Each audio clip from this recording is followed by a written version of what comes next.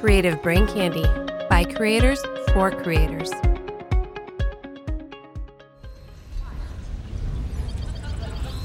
You look like you've discovered something. 187 days. Since the ring was formed? 187 days, 16 hours, 53 minutes. And in that time, we've detected no radiation, no signals, no emissions of any kind. What about the Martians? Their probes are better than ours. Have you compared notes? We are friends now, you know. They corroborate all our findings. You know, when the protomolecule first came off Venus, it looked like a squid to me, and it's behaved like a virus in the past. Do you think it might have been alive in some way? A life form? Yeah. Aren't you part of the godly contingent? No, I came here in a spaceship, not the wings of an angel. I'm able to appreciate the difference.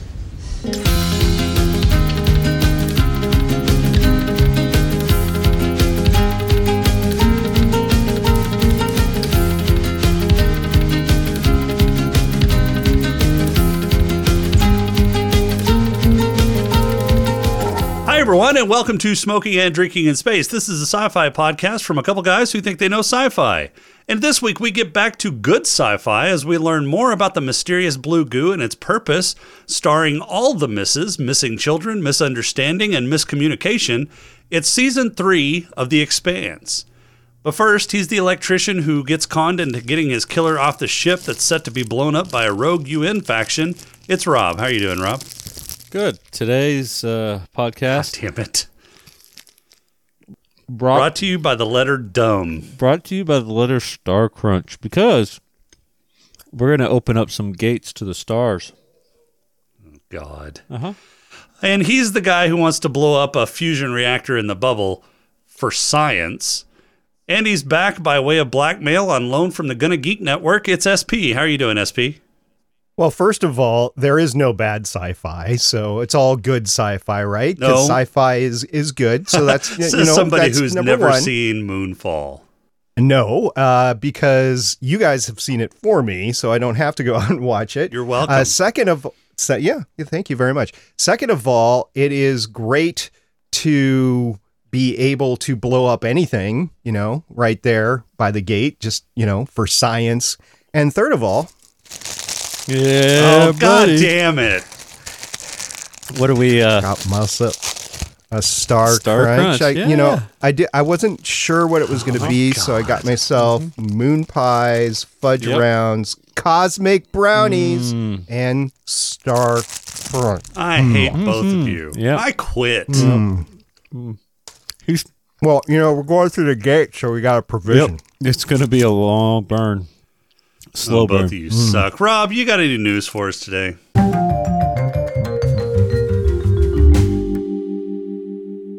I do.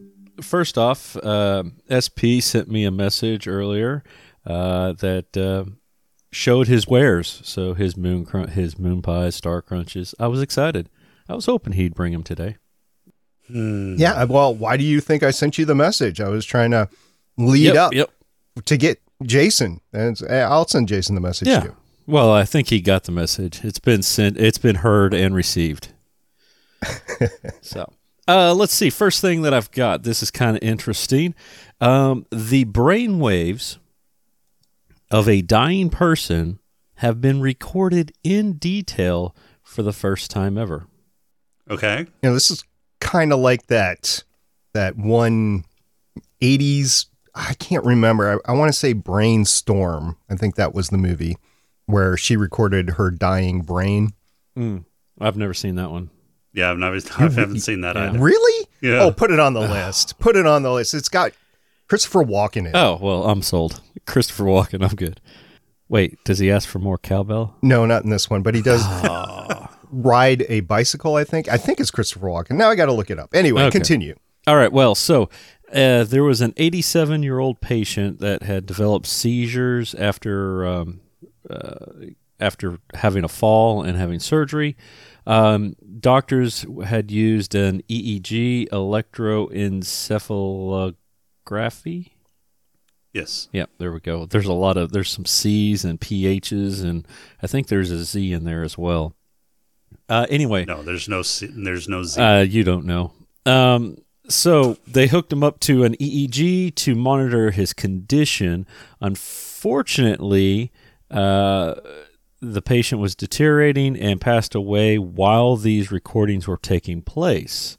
Now, this person had a DNR, and the family gave consent for scientists to record the electrical activity, since he was already hooked up to the EEG, while the guy was dying. They've been captured before from patients that have been taken off of life support, but never from somebody who was actively dying. So they were really excited about that.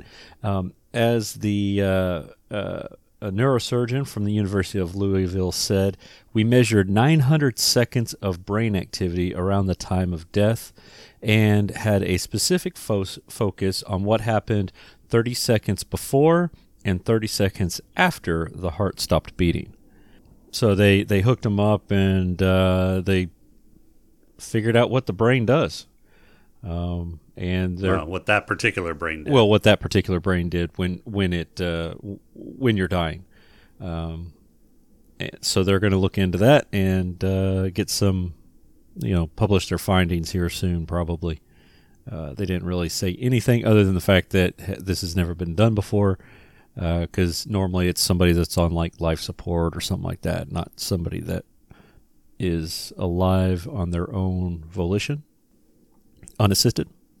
So unassisted. Yeah. So I thought that was kind of interesting. All right. What else you got? I only had 2 today. So the next one. What? 2? Yeah. Look, I had a hard time finding news for the other show. I'm sure we can supplement. So, Rob, what was your second one? I probably can do a third. Awesome. The James Webb Space Telescope is they have aligned all the mirrors, so all those nice fuzzy dots are now CRISPR dots. And then on top of that, they have done the image stacking process. So basically, they have taken all of those mirrors and adjusted them ever so slightly so that they condense into one image. And now they start the painstaking process of sharpening that image even more. So minor adjustments and to sharpen up the image, or to sharpen up what comes in. And that's supposed to be the next couple months, I believe, is what they're saying. It's going to take them a couple. Did they run out of pictures at this point? Is that why you don't know? No, they didn't. I was double checking it. Yeah, so a couple months, and they should be all aligned. They're going to do 6 mirrors at a time, so that's why it's going to take a little bit. So they'll activate sets of 6, get them adjusted, do the next set, and then. How many mirrors are there? Lots. God. I'm not even going to help you out here, Rob. 18. Okay, so they're doing 3 rounds of mirror adjustments. Yep. To get it all nice and stacked up. Yep. 18 mirrors. Oh my gosh. Lots of mirrors. That's a lot. That's a lot. Uh-huh. Yeah. No, we don't need the James Webb. You just, take Rob's phone into orbit, and you point it in directions, take pictures, and that's how you get only if we can send Rob with it. give me a supply of Star Crunches, fudge rounds, moon pies, and done. You know what? Cosmic brownies. Throw some cosmic brownies in there. Thanks, SP. I need to get those on whatever my you want list. Yeah, we'll get them for next time because we'll need them for next time. Yep. Well, I haven't even gotten into the oatmeal cream pies yet, so. Yeah. All right, so for a third news story, we can easily go with the fact that the SLS is targeting a mid-March stacking and full test. So the SLS is part of the Artemis program and is going to launch the next set of astronauts to the moon. Is it, though? Yeah. I mean, they've delayed this for how many times now? Yeah. It'll probably be delayed again, to be honest with you. Again, but the key is that they're stepping forward. Starship also had a show and tell event, basically. Elon Musk had a show and tell event, and they stacked the full big Starship again, and they're getting ready as well. But the problem with Starship is they have to pass that environmental impact statement, and they are on pause now until the end of March. It was supposed to be end of February. They're now end of March, slipping another month because there were so many comments. And I think that's actually a good thing, because it means the process is working. It means there were a lot of people on both sides that gave statements for the impact. Now they have to sort through that and either, give it the certification it needs or not. Also, continuing on the thread, SpaceX is creating another Starship launch facility at Kennedy Space Center. So if Boca Chica doesn't work out for them, they can then go to Florida and do things there. Also, they have the 2 converted oil drilling platforms that they were going to convert into launch platforms. So Starship has for many Starship? paths forward. Yep, for Starship. I knew they were talking about putting the Falcons on there. I don't know what kind of environmental impact they're going to have down in Boca Chica. There's nothing down there but scrub brush and prairie mice. So there was some concerns about wildlife and some endangered species, and there was also some concerns from the current residents and the impact that it was having on them. Well, yeah, I could see that. I can imagine the noise around there, but there weren't that many people down in Boca Chica to begin with. SpaceX has bought a lot of the properties up, but there are people that simply won't, and the current government down there, I don't know if it's the state government or the local government, refused to do eminent domain on all the properties. So it's kind of a Mexican standoff sort of speak right now on the property and the environmental impact. Yeah, no pun intended, since they're literally across the border from Mexico. Yeah, right. All right. Well, let's hear from a quick sponsor real quick, or one of the other podcasts on the net. Sponsored now? No. Nobody wants to sponsor this show. That's unfortunate. Nobody wants to give money to us to keep us going. Absolutely not. All right, so let's hear from another show from the podcast. Hey everyone, I'm John. I'm Andrew. And I'm Kevin. And we are the Video Game Lounge Podcast. What are you guys doing? You're supposed to do it together, Kevin. Title over 60. All right, yes, this is the Video Game Lounge Podcast. Podcast not here for notes and news, but to talk games and drink brews. Join us every other Monday, where we talk about what you're drinking, what you're playing, and most importantly, each episode we discuss games of past, present, and the involvement it may or may not have influenced us. Oh, that was quick. That's what she said. Got him. All right, definitely check them out on creativebraincandy.com. They're good. Go check them out. Who's ready for a pod crawl? Sure, why not? All right, let's do this. We can call it, say a pod crawl? The pod crawl! Pod crawl! Pod crawl! Pod crawl! Excellent! Insert it deep! Pod crawl! Kind of like a space suppository full of information. Tensions are high between Earth and Mars as Holden and crew just want to lay low. So they rename their ship the Pina Colada or some such shit. Strange things are happening on Venus as the blue goo reshapes the remnants of Eros and uses some UN designs as inspiration to create a giant space squid that shoots out to the edge of the system.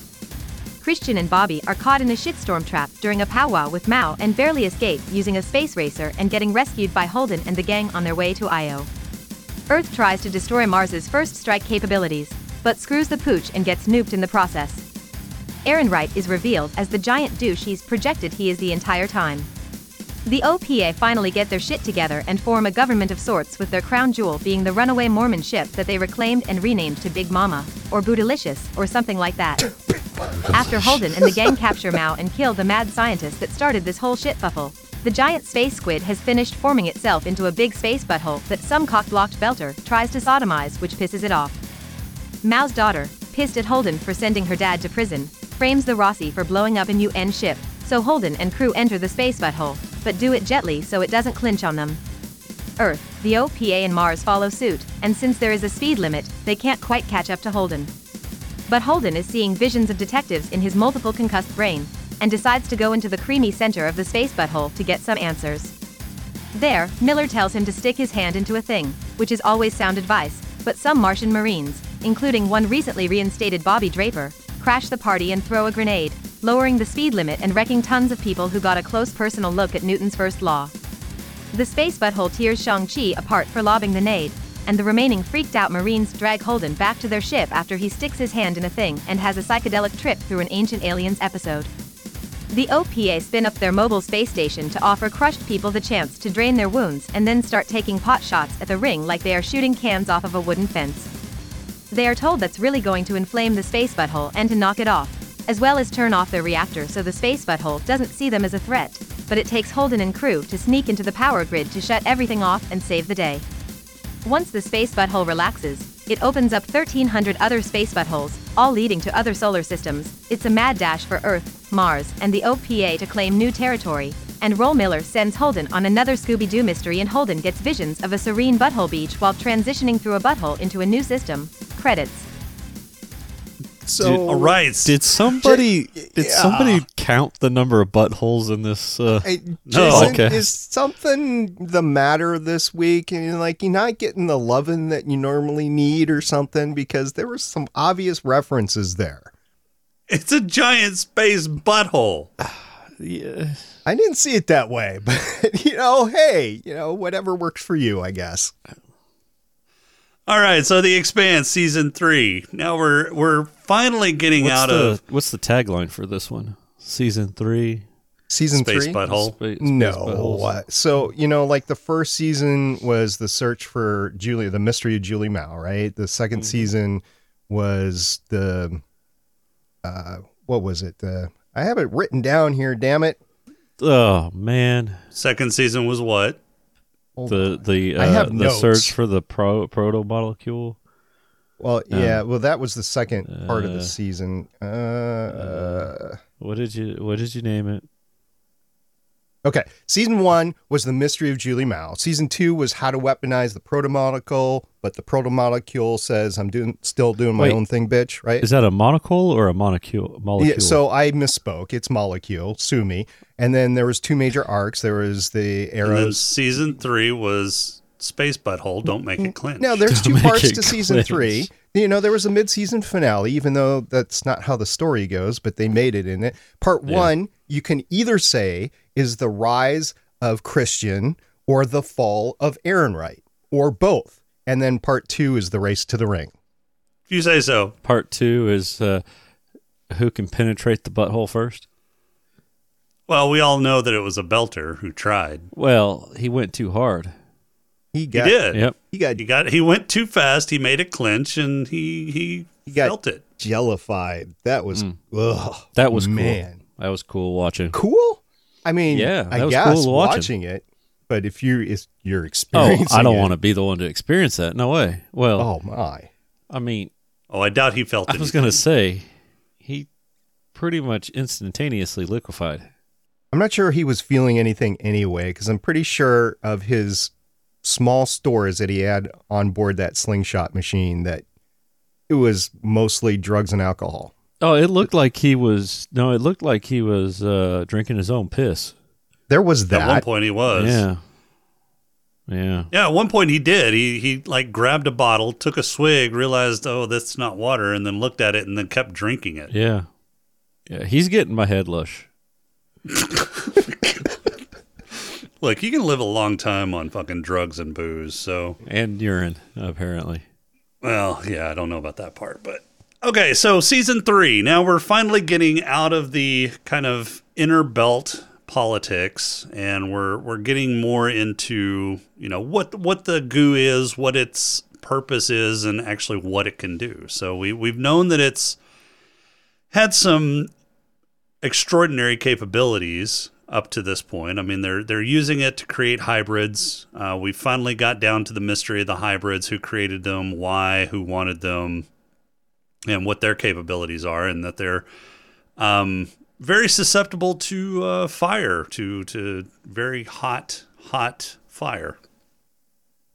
And then the ring shows up. So giant space squid leaves Venus, goes out to beyond the orbit of Uranus. Again. What? Which planet? Uranus, butthole. No, what? It all comes together. No, you said it wrong. It's Uranus for the space butthole. It's not Uranus. No, it's Uranus. No, it's Uranus. No, Uranus. You two lovebirds done. No, not even close.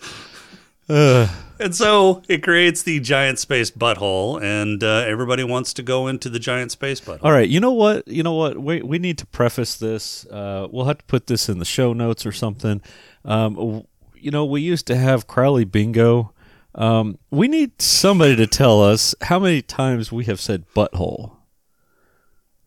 I'm not counting. In this movie. I haven't either in this episode. I won't. Yeah. Don't depend on me here. No. No. Well, normally we can thank Star-Lord for things like that. He tends to count for us. Okay. Yeah. Well, because Star-Lord knows how to count. He does. Past 5, 10. I've got 2 hands, 5 fingers. I won't say that everybody wants to go into the ring. They reluctantly went into the ring. The Martians went in. Well, Holden goes in. Holden goes in, and the Martians go in to chase after him. Right. Holden goes in because it's the only way out of the torpedo that's been, or missile, or whatever it is, that's been lobbed at them. And then the Martians go after him because, well, they don't want him to get away.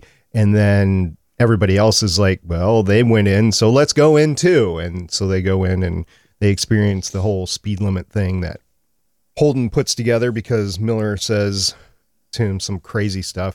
I love the way Miller is talking back and forth with Holden because he can talk at such high levels because it's not really Holden. It's it's not really Miller. It's the protomolecule. It's the sphere. It's some entity or combination of entities or whatever. We don't exactly know at this point, but we know it's all that's connected. A good question, and I want to get to that if we don't get to it right now. But I've got a question about that. But keep going. Sorry. Yeah. So the funny part is that Miller is talking at this level that's way above Holden, and Holden's like, "What? Oh, so doors and corners. Okay, so let's just go with that." And Miller has to dumb down what he's trying to talk to him and talk to him in code using the experiences that Miller's brain brought to the protomolecule.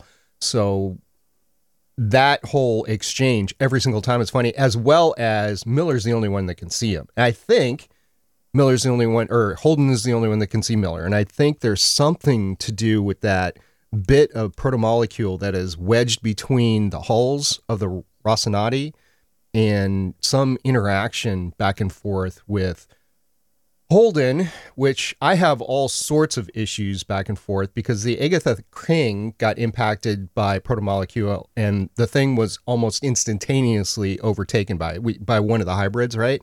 But yet there's this ball of protomolecule wedged in the Rossi and it's just staying there doing nothing. So I think that's on purpose.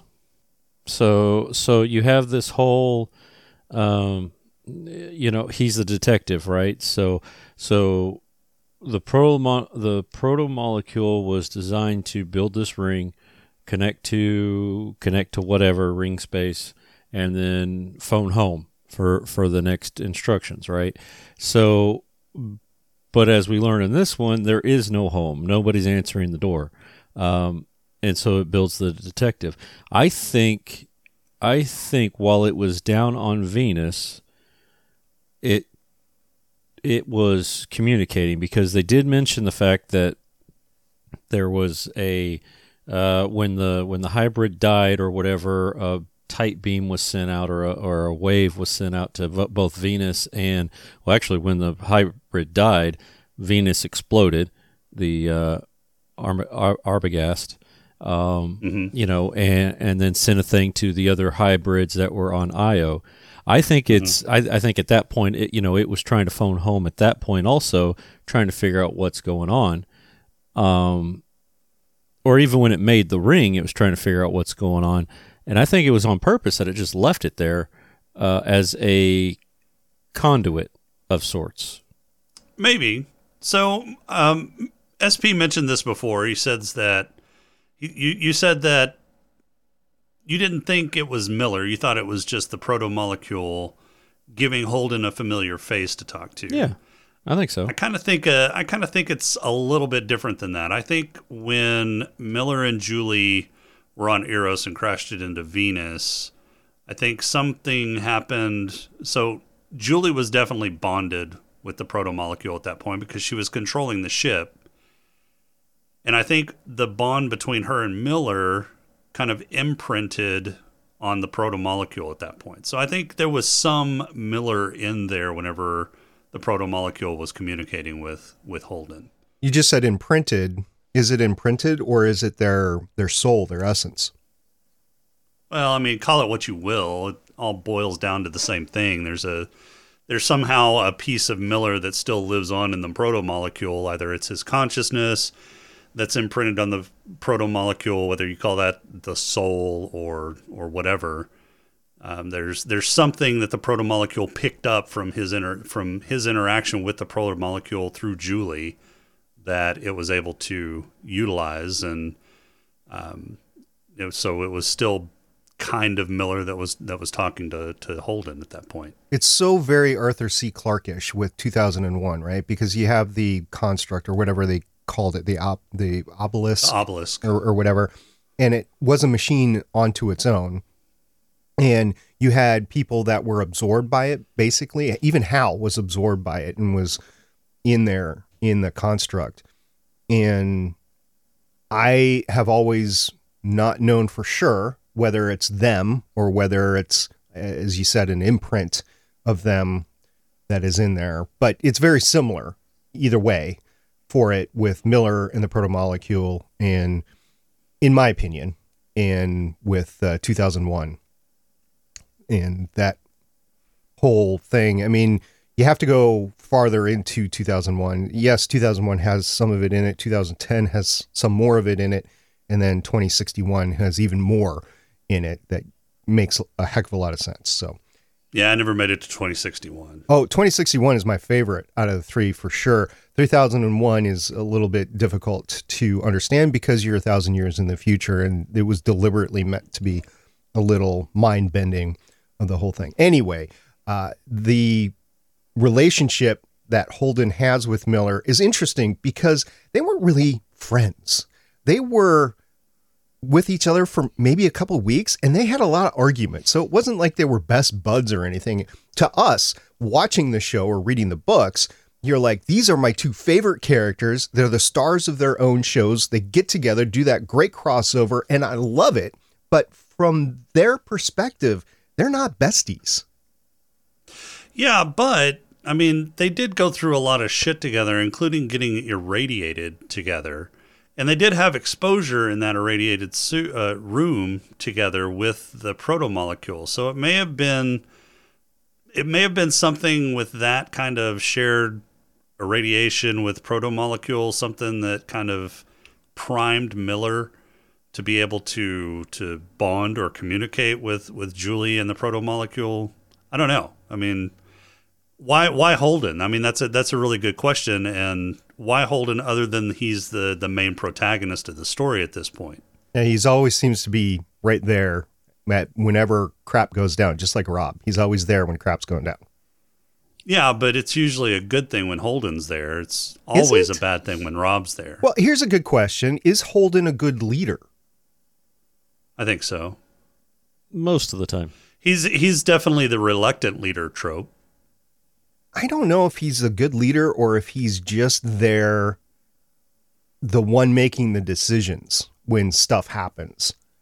Arguably, that's a good leader, but I don't know. What do you consider a good leader then? What attributes would make a good leader to you? Well, leadership itself is the art to make people do what they wouldn't normally do. I mean, through whatever means, usually, you know, in leadership school, they teach you it's for good, you would want to think for yourself. You want to be objective. You wouldn't want to be a robot about receiving instructions and just executing them. So you have to approach it with a certain amount of critical thinking, which for the most part, I can't fault him for any mistakes he's made along the way, because this is a whole new territory. He's never trained for this. He's never wanted it. He's just wanted to get into the back walls of society and do nothing. I mean, there is a backstory to why he was on the cant to begin with, but we haven't seen it yet in the series. And we've heard bits and pieces, though. We have. There's a little bit more to it, though. But anyway, I think I would consider him to be a good leader because he's making the decisions for the benefit of everybody as he sees. And at the end of this season, which is, as I said before, the first 3 seasons really set up the real story that we're going to go through here, right? He gets to the point at the end of the season where he enables it. Like, okay, everybody needs to shut down their drive, and we're going to do that. Ashford, I won't fault him at all. He was going with the best information that he had on him, and he really believed that Holden was a madman, and he ends up wanting to shoot him at the end, right? But then Clarissa steps in and saves him because she's thinking in her head, is one act of goodness going to make up for all the badness that happened in her life? I think she said something like that near the end, right? And she decides to make that decision. So you have 2 leaders that are both trying to do the best thing, Ashford and Holden. And Holden just turns out to be right. And Ashford is like, okay, yeah, he was right. And Ashford had an axe to grind, though. Yeah, and Ashford was colored by the experience of losing his son. Yeah, I think this is one piece that is a little weak. I like the Ashford character. I like what they did with him later. But when they brought him in, this was a little on the weak side. Ashford was always the captain of the Behemoth in the books, because they wanted a Belter to be in charge of the Belter. Drummer is a show-only character. Drummer doesn't exist in the books. Oh, really? Correct. Yeah. So Drummer is... she's one of the best characters in the show. Yeah, she's good. So she's an agglomeration of a couple characters put together. One of those characters is who we actually see later is Bull. So we've seen Bull, and we'll see him in the next season. He's an Earther. In the book, he was supposed to be the captain. Fred wanted him to be the captain, but then it was decided, nope, let's do a Belter for optics. And Bull ends up being the XO/security, head of security. Where did we see Bull before? We haven't yet, but we will in season 4. Who is he in season 4? He's the pilot, season 4 or 5. He's the guy that ends up taking over for what's his for Kamal. Yeah. Drummer is one of the many reasons why I believe the series is way better than the books, even though the books are more in depth, because they brought forward some really deep and meaningful characters, most often women, into earlier books. Draper was one, Bobby Draper was one, Christian was another, Drummer's another. So I really think that the series started to balance the equation across the board, bringing these better characters forward. I want to say even Anna was brought forward a little bit too. Yes. And they all had meaningful contributions to the series. Yeah, Anna didn't show up until getting on the ship, right? Until going to the ring. So the whole her helping with the at the beginning with the UN guy speeches. Yeah, that was the Secretary General. The UN guy. Yeah, I couldn't remember what his actual title was. He's not really credited. If you look at the IMDb credits, even for the episodes that he was like one of the prime characters, he's way down in there. So I've always pushed him to the side. Secretary General Gillis. And Anna's whole arc in the first half of the season between Gillis and Aaron Wright, and then her struggles at home and everything, she really brings the raw emotion forward and was a really needed balance in the whole thing. Plus, she sussed out with Christian the whole Aaron Wright is bad, and she was able to bring that forward. If she was not there, I don't think that Gillis and Aaron Wright would have been treated justly, basically. They would have figured out some way to spin it to stay in power, just like they did before. and they stepped to the side, and Christian was able to get forward. And this brings me to another point. I, for the life of me, still cannot figure out why the heck Christian went up to that ship to begin with. It was a bad tactical and I believe bad strategic choice for her to go up there and try to meet with Mao. Ultimately, yeah, that did seem kind of out of character for her. Yeah, ultimately it turned into a grand slam home run because she was able to be up there. She was able to get the information to everybody else through the transmission from Ehrenreich, and she was able to successfully capture Mao through Holden. So she wins across the board by doing it. But before going up to the ship, there is absolutely no reason for her to go up there, and every reason for her to stay back on Earth's surface. So, and I believe in the books, she was forced to go up there by Ehrenreich. Mao said, "Hey, I'm going to turn myself in." Blah blah blah, and Ehrenreich was trying to kill two birds with one stone. I think, if I remember correctly, that's Ehrenreich sent her up there, and she was suspicious of him to begin with. But you can't go against what your boss says. It does lead to one of the best statements in the entire series, in my opinion. Hit your tits and pucker up. We're going to light it off, or whatever it was. I love that saying. I wish I could remember it word for word, but that it was like in the first episode too, right, of the whole series here, or the season here. It was great. Draper has no qualms dealing with Christian at her level, right? At the sailor swearing level. The two of them are a perfect match. I love it. Political intrigue aside, so like the first half of the season was basically a closure to a lot of the political intrigue that we'd seen in the first two seasons. Christian fleshes out Ehrenreich.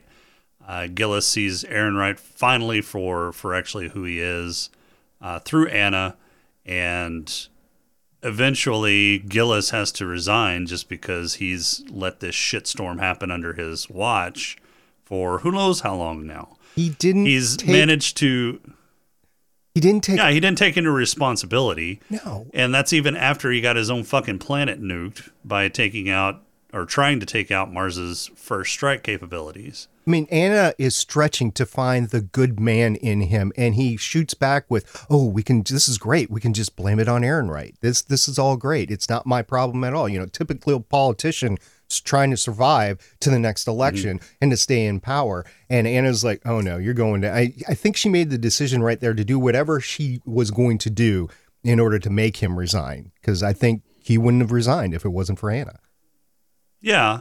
And I think Anna had finally saw inside of herself her major flaw. And she even kind of called it out in the show that, one of her major flaws is vanity. She was vain enough to think that she could change people. She thought that she could change Gillis, even after he burned her the first time, whenever she got him into power. She thought that she could come in and change him and make him be a good politician instead of the shit heel that he actually was. And she did the same thing for when she confronted Clarissa Mao. She said that she spared Clarissa's life because she thought she was above the revenge that she really wanted to exact upon Clarissa, and she finally saw that as vanity in herself. So it was a reckoning for Anna too. So there's a lot of great characters that they introduced into this show. Every single character is flawed. It is a great show because it plays off their flaws, and the characters that are trying to do good, you see that in the characters that are evil or are just playing into what their experiences are. Like for the first half of the season, I would say there's 4 main bad guys. You got Dr. Strickland, who he's just an unethical scientist, and he never relents from that. You've got Ehrenreich. You've got Admiral Wynn, who I was thinking the first time I watched this, I was thinking he's just definitely a bad guy. But then you hear the story that he watched 28 of his friends in a formative year of his service, they died because of a blockade or something like that. I can't remember the exact thing, but he just turned into, I'm going to kill any Martian that I ever see because I hate them. And he wants this hybrid weapon in order to do it.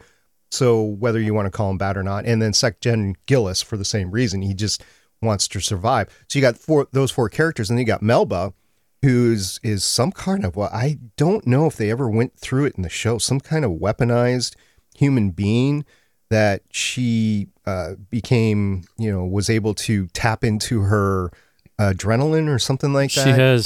She had implants. She has implants that give her more adrenaline and that kind of stuff. Endocrine implants. Yeah. Okay. And then a lot she more was than able, that, but yeah. Yeah, and then she was able to turn that. So those are like the 5 like really bad people. That I wouldn't say there's anybody that's really bad in the second part of the season. I mean, you might want to say Clarissa. I mean, she was bent on killing Holden, and you know what? When like I was saying before, whenever there's something bad happening, Holden is there. If you're looking on the outside in at Holden, you're like, I don't want Holden to come to my town. I don't want Holden to come anywhere near my planet because something's going to happen. Yeah.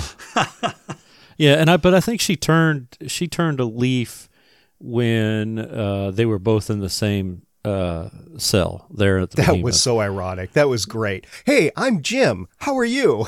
Yeah. Right. Like, oh, yeah. Man. Yeah. Oh, I'm doing great. I'm the person that's been trying to kill you for months now. Yeah. Yeah. I almost murdered your entire crew because you weren't there.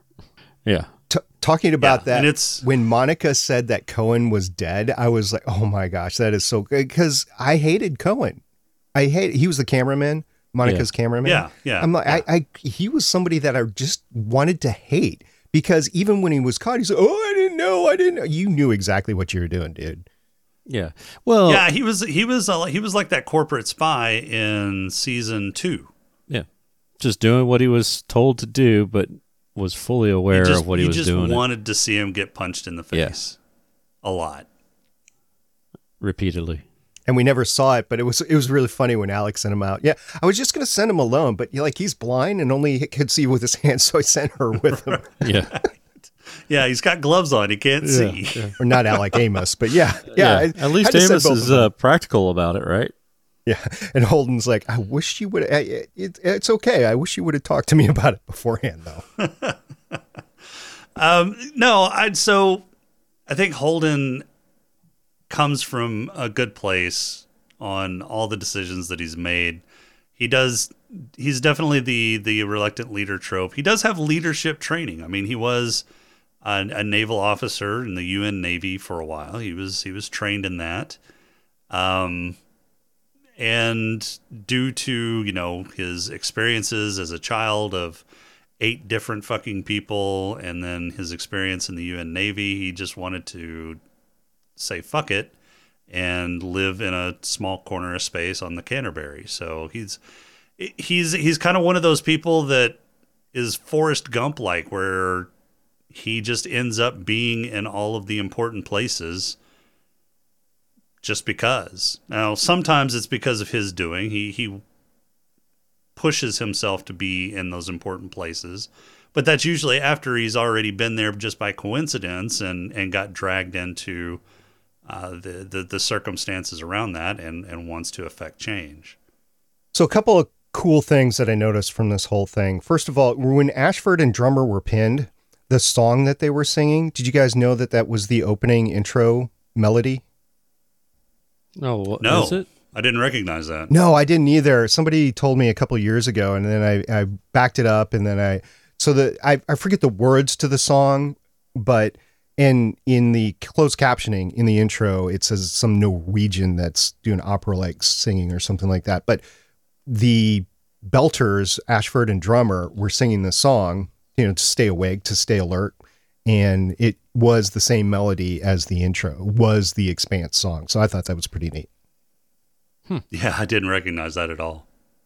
And then also, this was the season where this was canceled by Sci-Fi, and it was picked up by Amazon, and it all happened mid-season. It was like between episodes 5 and 8, somewhere in there, I think, May, June of that year of 2018, where Sci-Fi dropped it, but Amazon immediately picked it up and then they were able to bring it forward. Allcom Productions, I believe it is, right? They were able to go forward with the next season off of that. So, and it was all due to either, whoever you believe, Jeff Bezos, the fan campaign, Save the Expanse campaign, Renew the Expanse campaign, whatever the hashtag was back then. But this all happened mid-season. It was after the production was done. But I don't know how the contracts went for the actors, but I believe if that decision wasn't made shortly in that time period, that the contracts for the actors are let go, and then it's almost impossible getting the crew back. So this all happened mid-season. Yeah, that's a really good question, is if Amazon hadn't picked it up, do you think somebody like Netflix would have picked it up? Because this is the whole reason Amazon picked it up was because this was about the time that they were competing really hard with Netflix. Netflix had started before then creating their own original shows. They were like pushing out shows that they had brought from syndication onto their platform. They were actually dropping those. They weren't bringing in as many new movies anymore. It was all Netflix was concentrating on new shows. In fact, they were throwing money and deals at production companies. I mean, if you basically had a thought in your head, they would pay for it and make a show out of it. I don't think Netflix would have picked it up. I agree with Rob. Yeah. They had Lost in Space running at the time. They had whatever that show was with Starbuck. What's her name? Battlestar? Longmire. No, it wasn't Longmire. She did a space show. They ran 2 seasons, started with A. Yeah. Wow, it made it 2 seasons? Yeah, well, I haven't seen the second season, but yeah. And then they did a couple other things as well. So I think they were hitching their wagons to other shows at the time, so I don't think Netflix would have picked this up, especially not at the price that this needed to have. Apple TV... What about Hulu? Yeah, I don't think so, because Hulu was in the throes of ownership changes and turmoil at that time, or plus or minus around that time. So I don't think Hulu, the stakes of who owned Another Hulu. Life. Yeah, Another Life. Thank you very much. I have a research on the fly, I bet, Rob. Yes, right? yes. Okay. I had to start with Starbuck because I couldn't remember her damn name. I was like, it's not Kara Thrace. No, it's Katie Sackhoff. Katie Sackhoff. Yeah. I was about to say Tricia Helfer, but that's 6. Imaginary 6. I think Bobby Draper was this series' Starbuck pretty much, and I think actually Bobby Draper was a better character than Starbuck was for the whole thing. Just my opinion. Anyway, I don't think Hulu would have been it. Maybe Apple TV, but I think they had their deals at the time where they were starting to do pre-production on Foundation and a couple other series like For All Mankind. So there's only so much money. I know you were saying there's a lot of money thrown around, but there's only so much money that you have. And I don't think at the price that this show was, I don't think anybody wanted to bring it in specifically. I think Amazon was probably its only likely home at the time. I'm so glad that Amazon did bring it up. And then eventually they ran into money problems, and which is why season 6 was only 6 episodes, and they decided to stop. Because I think you said it, Jason, that they just ran out of money. They couldn't do it right with the money that they had. Yeah. Yeah, that's the main onus, or the reason that they gave as far as, canceling the season when they did. And besides, from what I understand, the book after where they stopped takes place like 30 years later, so it would have been a major shift. Yeah, there's a big time jump. Tone and environment anyway, so... And then the other thing that I want to talk about the infrastructure behind the show is Sci-Fi moved the show from 9 to 10 p.m., and that definitely allowed for more F-bombs, we'll just say, on the show. And it didn't air with as many F-bombs as it had. Like when Amos was pouring the milk for the kids, I don't think he said, and when he was seeing the space squid come up, I don't think he said on air, what the fuck. I think he said like, what the hell, or something like that. But obviously, since it's on Amazon now, they could go back to the original dialogue and say, what the fuck?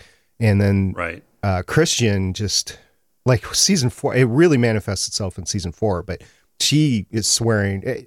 Everything that comes out of her mouth is basically a swear word. And she was able to do a few of those in this season, which really helped as well. But even the move from 9 to 10 didn't save the show on Sci-Fi. So it was just a losing proposition with Sci-Fi. They tried and they failed. So I'm curious because the show wasn't poorly rated on Sci-Fi. It was only getting about 1 million views. And remember, Sci-Fi didn't have any of the rebroadcast or streaming revenue, so they were literally going off the original. They wanted, what Battlestar Galactica originally got, which I want to say was like 12 million or something like that. They wanted to rekindle that, and that would have made it profitable for them and them their ability to continue it and have it. And honestly, it was the best thing that they had going. So I'm glad that they stuck with it for 3 seasons, but they needed more than 1 million views per live, or within, I think they even stretched it to within the first 7 days, and it was only 1 million. Was it that little? Yeah. Interesting. I want to see the ratings at the time. Yeah, I want to see how it did compared to other shows that they had. Well, and let's see, season 3. Yeah, you're right. Average viewers were like 600,000. And other shows that they had were far, far less money than this was, largely because. But I mean, yeah. Even then, it actually aired at 9 on Wednesdays for season 3, and they moved it. Was airing at. They moved it mid-season to 10. Yeah, 10 on Mondays and Tuesdays the first season. It aired at 10 on Wednesdays the second season, and then it says here it aired at 9 on the Wednesdays at the third season. Oh, what time zone is that though? Probably Eastern. It would have been Eastern. Yeah, okay. Yeah, that was Eastern. So it actually did a little bit better than it did in season 2, and not quite as good as it did in season 3. But it was never, higher than 1 million viewers in any of the 3 seasons that it ran. So I guess they were hoping it would be higher than what it was in the 3 seasons. Yeah, and it makes you wonder, like, what the other big broadcast or big streaming series that are on right now, such as Lost in Space or Foundation or any of the really big sci-fi shows right now, how they can stay in there with how many viewers that they have. And none of these streaming services release the streaming numbers for any of their their stuff. So you don't know. I think the only reason Disney Plus released it for Black Widow is because they were trying to add it into the total box office number and say, hey, look, this is really a success. But they haven't done it outside of Black Widow that I know of. And to be honest with you, I doubt their numbers because I don't know how it's being counted, how the Black Widow numbers were counted. I hate to be the pessimist there, but I think they were inflated. But it's difficult to say. Anyway, the series at 1 million is Foundation 1 million. And then how many people turn on Apple TV specifically to see one series? Or how many people get Hulu to see one series?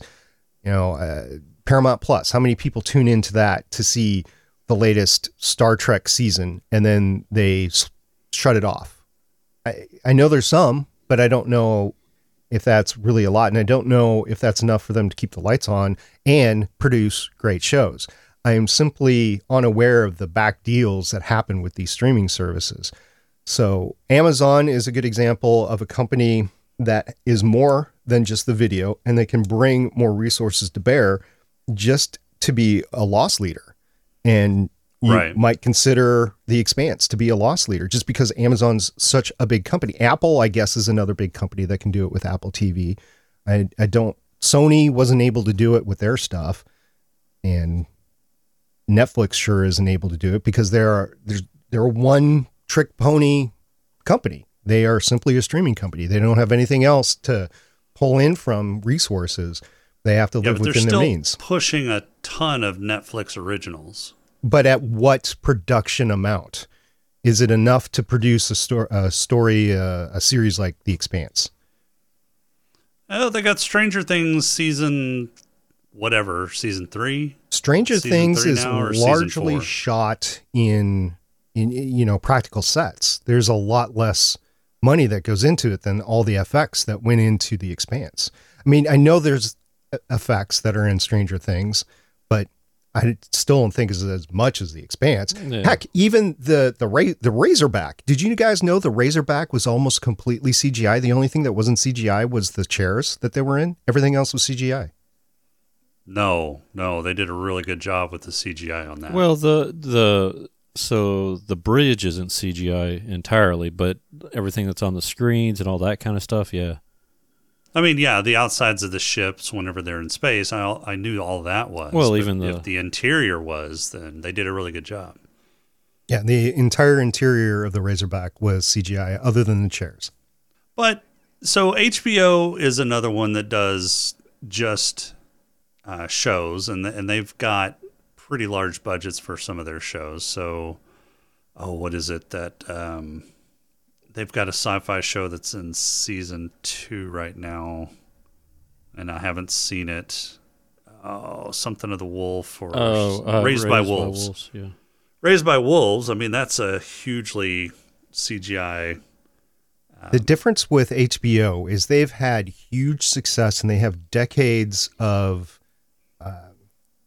subscribers that they can pull from. There are people that, if they don't get any other Prime channel, they just get HBO. And then HBO switched to a streaming service with HBO Max. But it's still capable of getting it with broadcast or cable packages or satellite packages, streaming packages like YouTube TV. You can get it that way. Not so much with the others, not in the traditional sense anyway.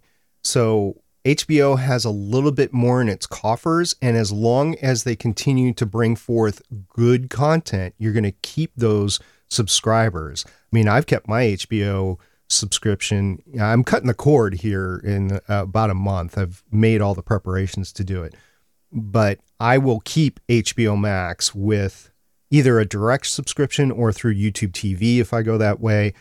So I'm going to keep HBO Max just because I value it, but a lot of other people do the same thing. So they're able to bring forward the, what was the big mobster thing that the Sopranos, Sopranos, yeah. They've got the, what was that other, Westworld. There's a couple other big ones that they've had. The key marquee series. Game and HBO is Thrones? just known for it. Maybe, yeah, Game of Thrones. Maybe you That's heard of that one? Of.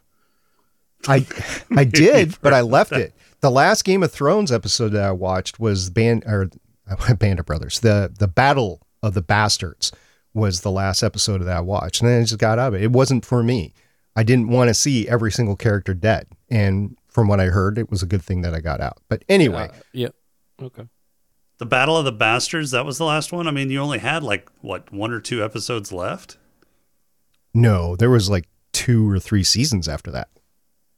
No, the Battle of the Bastards didn't happen until the very last season, just when they were, spoiler alert, when they were sacking King's Landing. Battle of the Bastards is the 9th and penultimate episode of the 6th season. Yeah. Oh, that was Oh. 6th season was the last season. All right. Well, that's when I got out. I didn't want to go any further.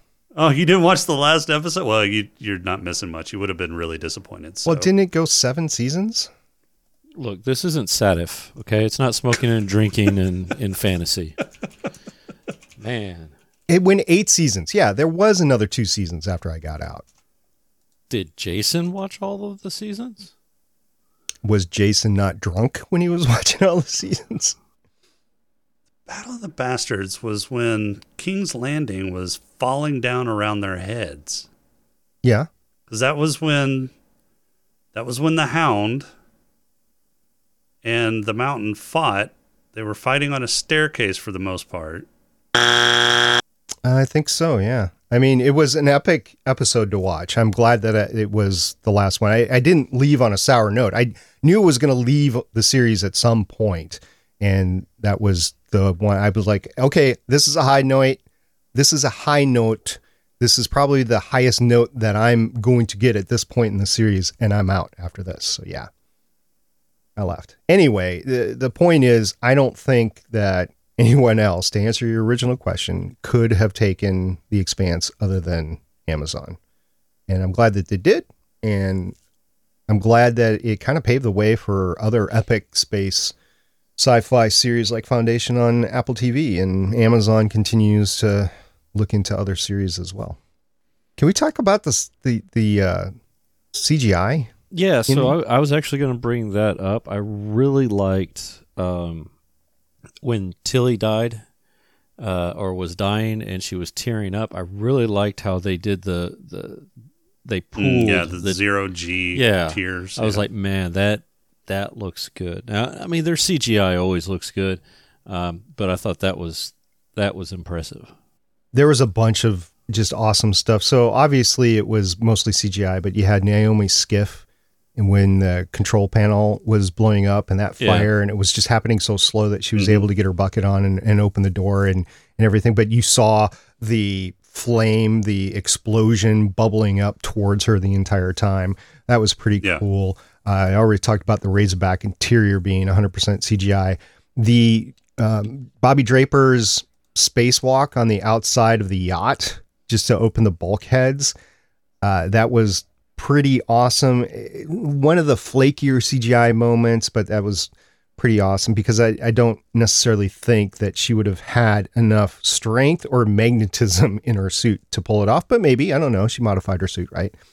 You had when the UN strike was against the Martian stealth platforms, and I want to take a little diversion right here. I have a quabble.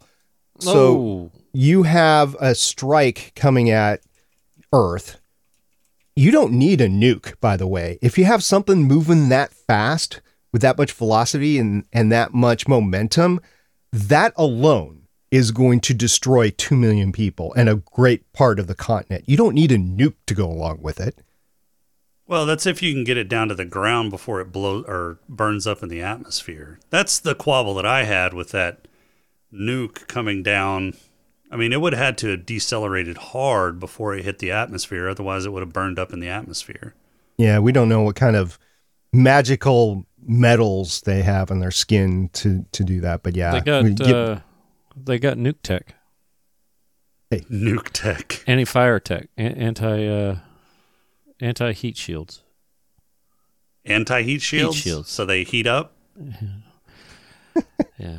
You know that cargo bay. Heat and you have I just want to say I feel bad for the Rocinante's cargo bay because man, it gets torn up every season. Yeah, it gets dicked up a lot. It gets dicked up, and I also want to say that I am glad that they have confirmed that the Expanse happened in the MCU universe. Because how so?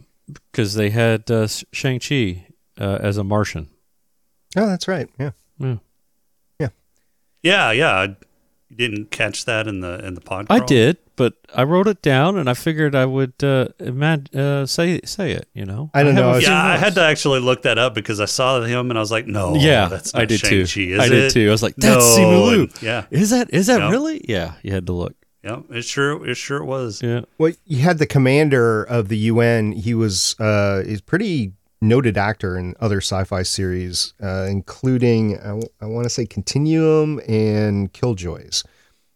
I forget his name, but he's been in quite a few, as all these actors are, right? They're very. I'm not going to say inbred, but yeah, it's very recycled. I mean, Anna's Elizabeth. What's her last name? Elizabeth Mitchell. Elizabeth Mitchell, you know, she's been in a ton. I didn't watch Lost, but, you know, she was big in Lost. She was also in Revolutions, which I hated that series. And that series got me away from NBC forever. But yeah, she's been in a ton. There's a lot of noted actors in here. But to get back to the CGI, you got Katoa's ability to see in radar. You know, that was pretty cool. Draper's fight with the hybrid, which technically was Katoa.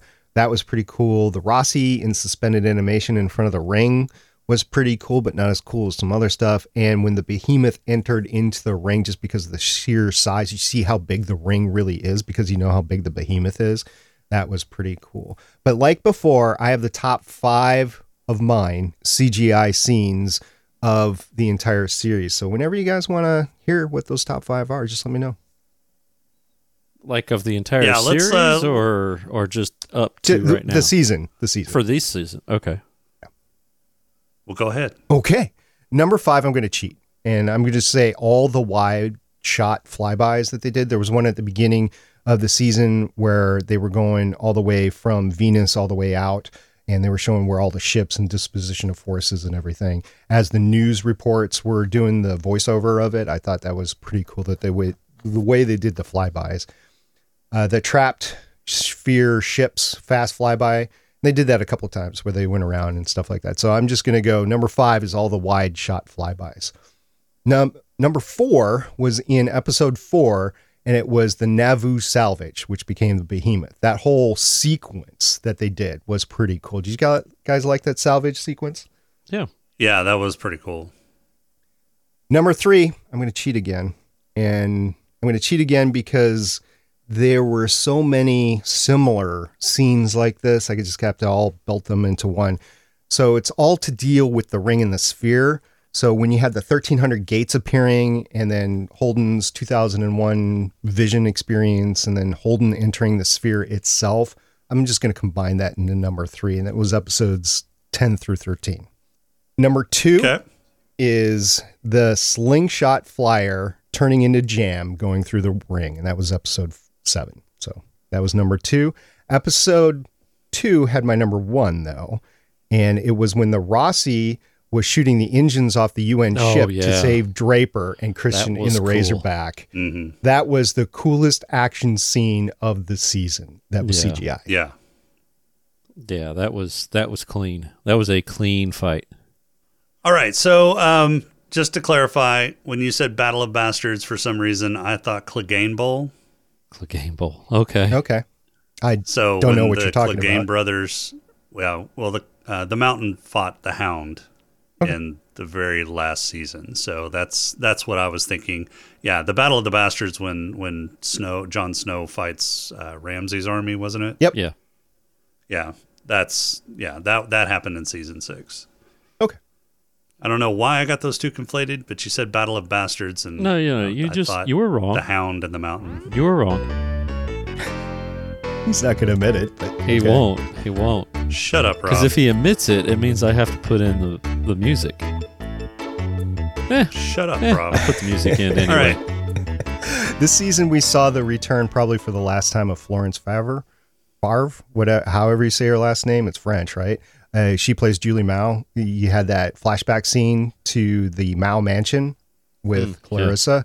Yeah. I'm pretty sure this is the last time we're going to see Julie Mao. Yeah, I don't remember seeing her in any of the other seasons. So, yeah, and this she's season only brings involved up till this season. Yeah, and this season saw my second favorite character come on. Bobby Draper is my number 1. My second favorite is Monica Stewart because Anna Hopkins. I have to tell you guys, I communicate with her from time to time ever since we interviewed her on Voices of Defiance, and I just have to say she's my second favorite character. And who does she play? Monica. She played, the reporter, Monica. Oh, okay. Okay, gotcha. Yeah, she was in Defiance. She was in some episodes of Flash and Arrow as Samantha Carter. What's his name? Green Arrow's son's mother. She's in an episode of Dark Matter, Killjoys, and several other, like a horror show. I forget what that is. But yeah, she's been in a lot of stuff since her debut on Defiance in 2014. Gotcha. All right. Rob, you got a haiku for us this week?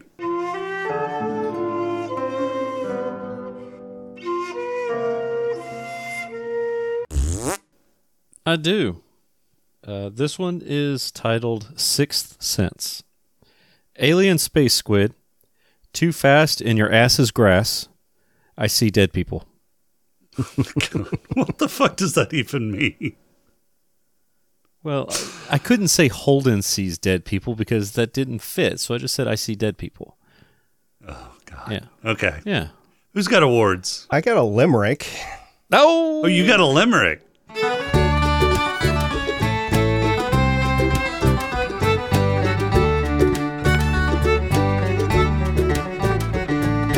James S.A. Corey was frustrated.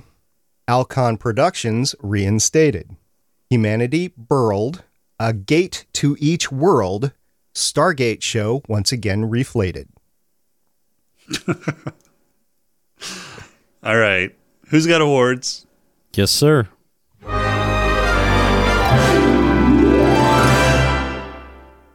Rob, who's got your headlight or your black lung? I don't have anybody for the black lung, so Doc Cottle.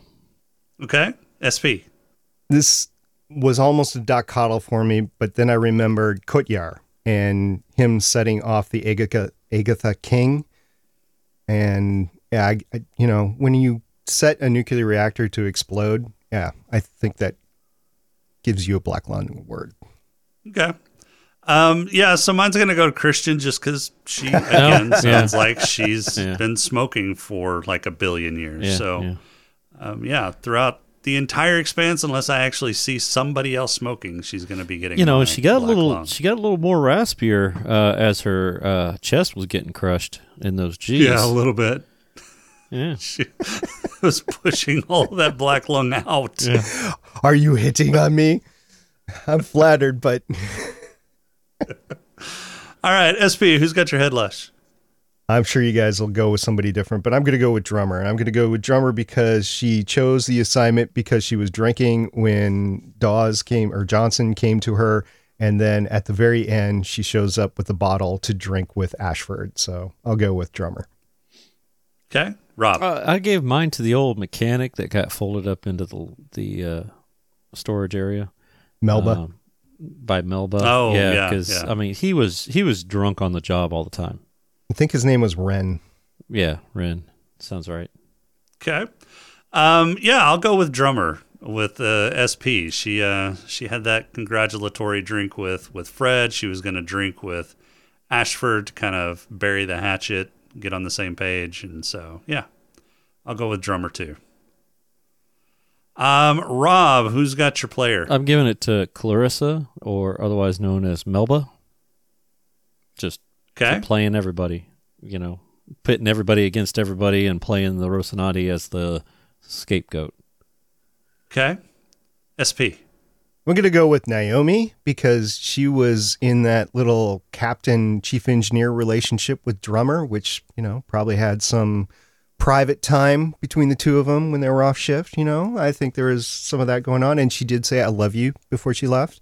And then she left for Holden to return back to Holden, and they got back together. So yeah, I'm thinking Naomi is playing the field. And we never talked about it. She said she would take care of Diogo, that little lapdog, right? And she dropped a whole elevator on him just to get rid of him. Yeah. That was awesome. Yeah, he was kind of annoying.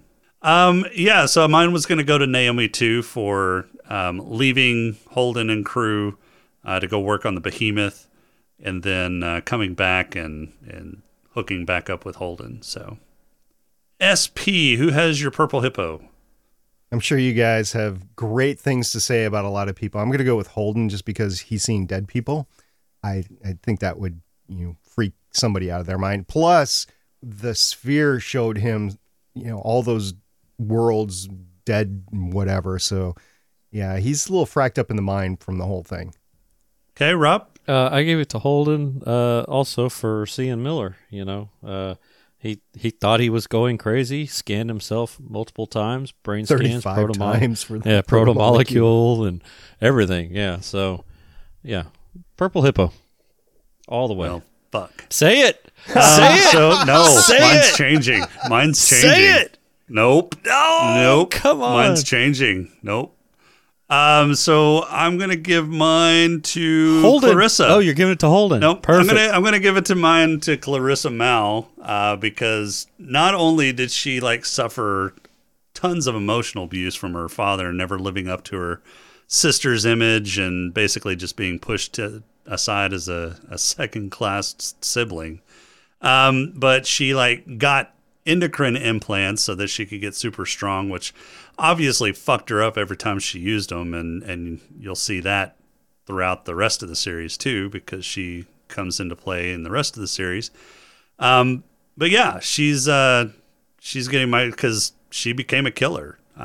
Even though her father treated her like trash, she was still so loyal to him that she took on a an entirely new identity to get revenge on the person that put him into prison. So she's got some major fucking mental issues.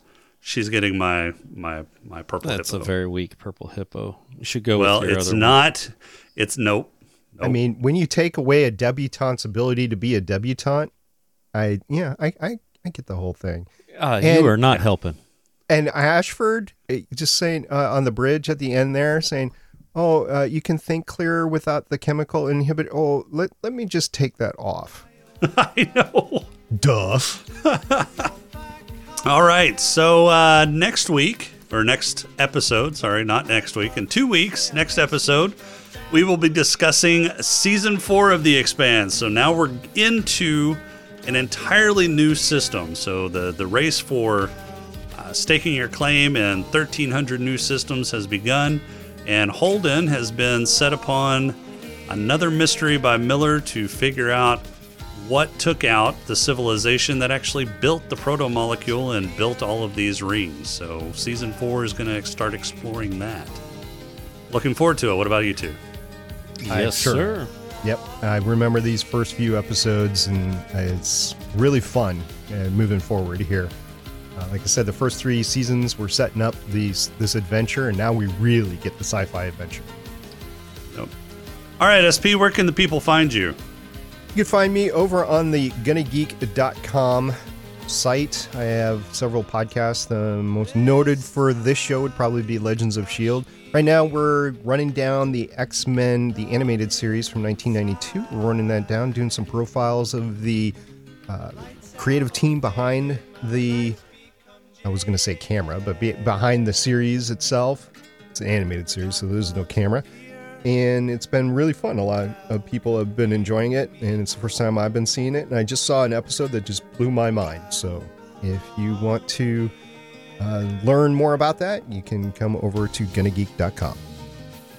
Cool. All right, well, thanks for everything, SP. We'll see you on the next episode. That's all we've got for this episode. Our intro and outro music is Welcome Home by Cambo. Podcrawl music is Snack Mix by Machit. If you like this show, please rate and review us on iTunes. You can leave us feedback on our Discord channel at smokinganddrinkinginspace.com/Discord. On Twitter at status_podcast, or email us at smokinganddrinkinginspace@outlook.com. If you'd like to throw a few nickels our way, you can become a Patreon supporter by going to smokinganddrinkinginspace.com/Patreon. Hopefully, definitely has make some sure to mental visit issues. Creative Brain Candy for more great shows and other parents, creative you'd have works that at issues creativebraincandi.com. For this week, I'm Jason. Yeah. 3-way. It was a 3-way. It was not. It was. It was not. It was. I'm SP. We'll talk to you next week. Bye.